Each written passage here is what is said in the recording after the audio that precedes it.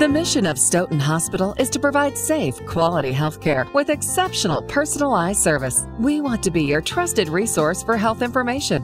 It's time for Stoughton Hospital Health Talk. Here's Melanie Cole.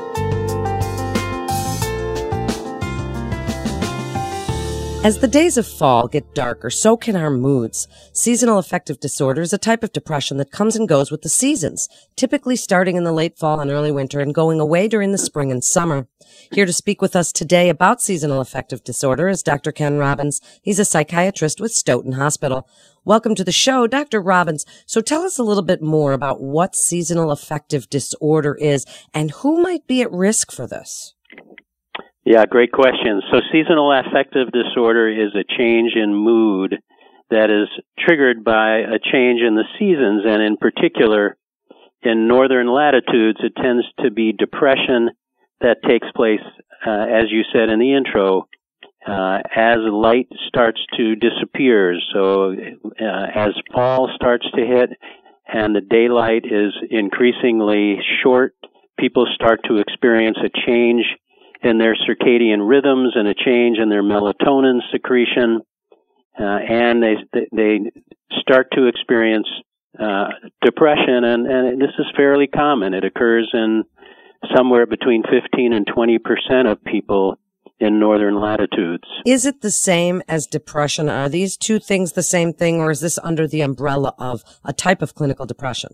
It is a type of clinical depression. This particular type of depression is somewhat unique in that people who experience seasonal affective disorder usually have an increase in sleep. So with classic depression, people can either have an increase or a decrease in sleep. With seasonal affective disorder, it's usually an increase in sleep. It's an increase in appetite. There's often carbohydrate craving. There's often weight gain. So people's energy is diminished. It's hard for them to function as well as they had. They're not as efficient. They're not as able to concentrate.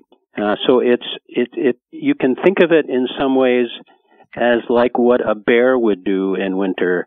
It's this interest in hibernating. Wow, what a great way to put it. So symptoms of it, if have that interest in hibernating, or if you're feeling pretty blue, how do you know that this is not just something that's very, very temporary? How would you know that it is seasonal affective disorder and when to seek help?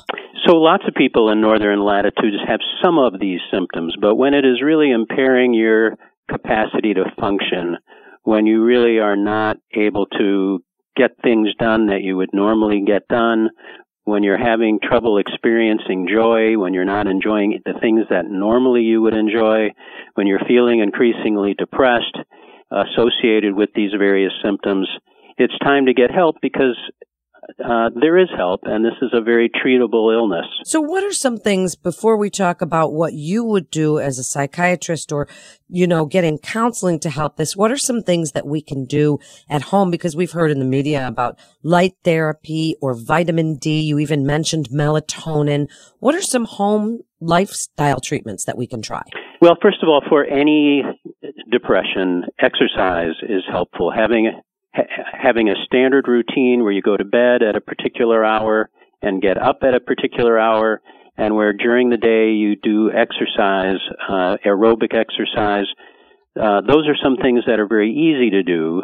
In addition, for seasonal affective disorder itself, which is in part triggered by the decrease in light therapy can be very helpful, but you have to be careful that it's an appropriate amount of light and that you're exposed to it for an appropriate amount of time.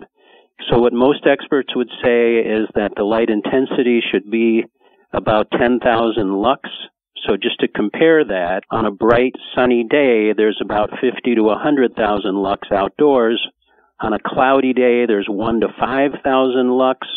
In an indoor office environment, it's 500 lux. So this is 10,000 lux. So it's something more than what you would experience outside on a cloudy day.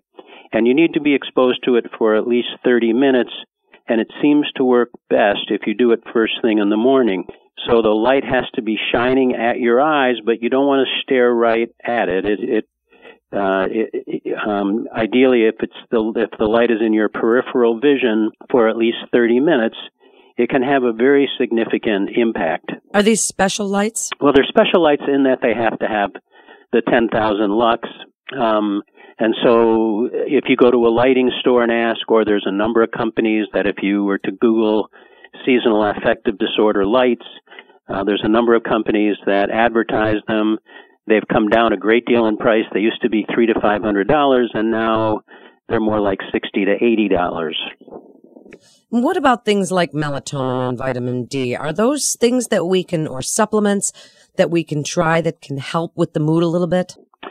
So melatonin and vitamin D, there's no evidence that those actually help. Now, interestingly, what happens with melatonin in this disorder is that the melatonin actually is around for a longer period of time. If you're measuring somebody's melatonin, somebody who's particularly sensitive to getting seasonal affective disorder, when there's less light, there's more melatonin in their system and it lasts longer. And that's the same thing you find with bears that hibernate. If you measure people who don't get this disorder, there is not that kind of change in melatonin with the seasons. So there's clearly something chemical going on.